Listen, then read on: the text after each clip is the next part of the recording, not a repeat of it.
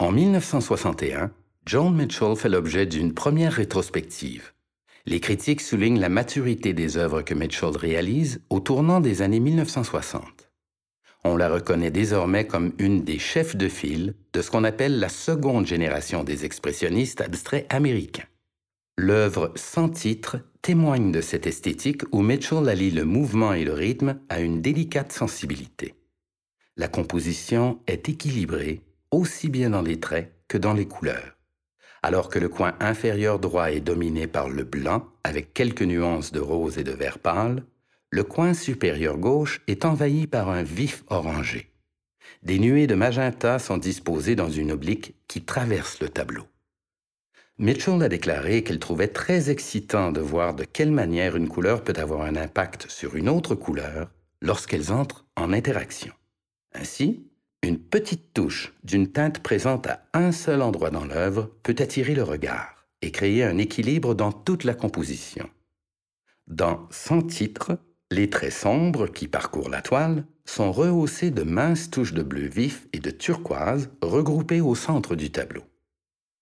Des empâtements de blanc pur donnent de l'éclat à l'ensemble de la composition. Les dégoulinures et les frottements de couleurs diluées et essuyées modulent la blancheur du fond de la toile. Ma peinture n'est pas une allégorie, ce n'est pas une histoire, elle est plutôt comme un poème. Avec une telle affirmation, il est impossible de dissocier le travail de Joan Mitchell de la poésie. L'artiste est initié à la poésie dès son plus jeune âge. Sa mère, Marianne Strobel, était une figure illustre des cercles poétiques de Chicago. Joan Mitchell a publié un poème dans le magazine Poetry quand elle n'avait que 9 ans.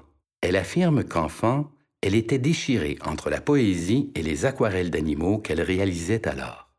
Bien qu'elle ait choisi de se consacrer à la peinture, la poésie est restée présente dans sa vie.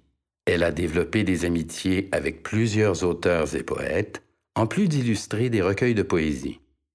L'artiste lisait souvent de la poésie lorsqu'elle se préparait à peindre, ce qui lui a inspiré plusieurs titres d'œuvres faisant référence à des poèmes qu'elle affectionnait particulièrement.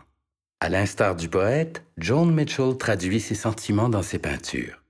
Le rythme de ses coups de pinceau, l'harmonie de ses couleurs remplacent les mots pour offrir des compositions empreintes de sensibilité, transportant le spectateur dans un univers singulier.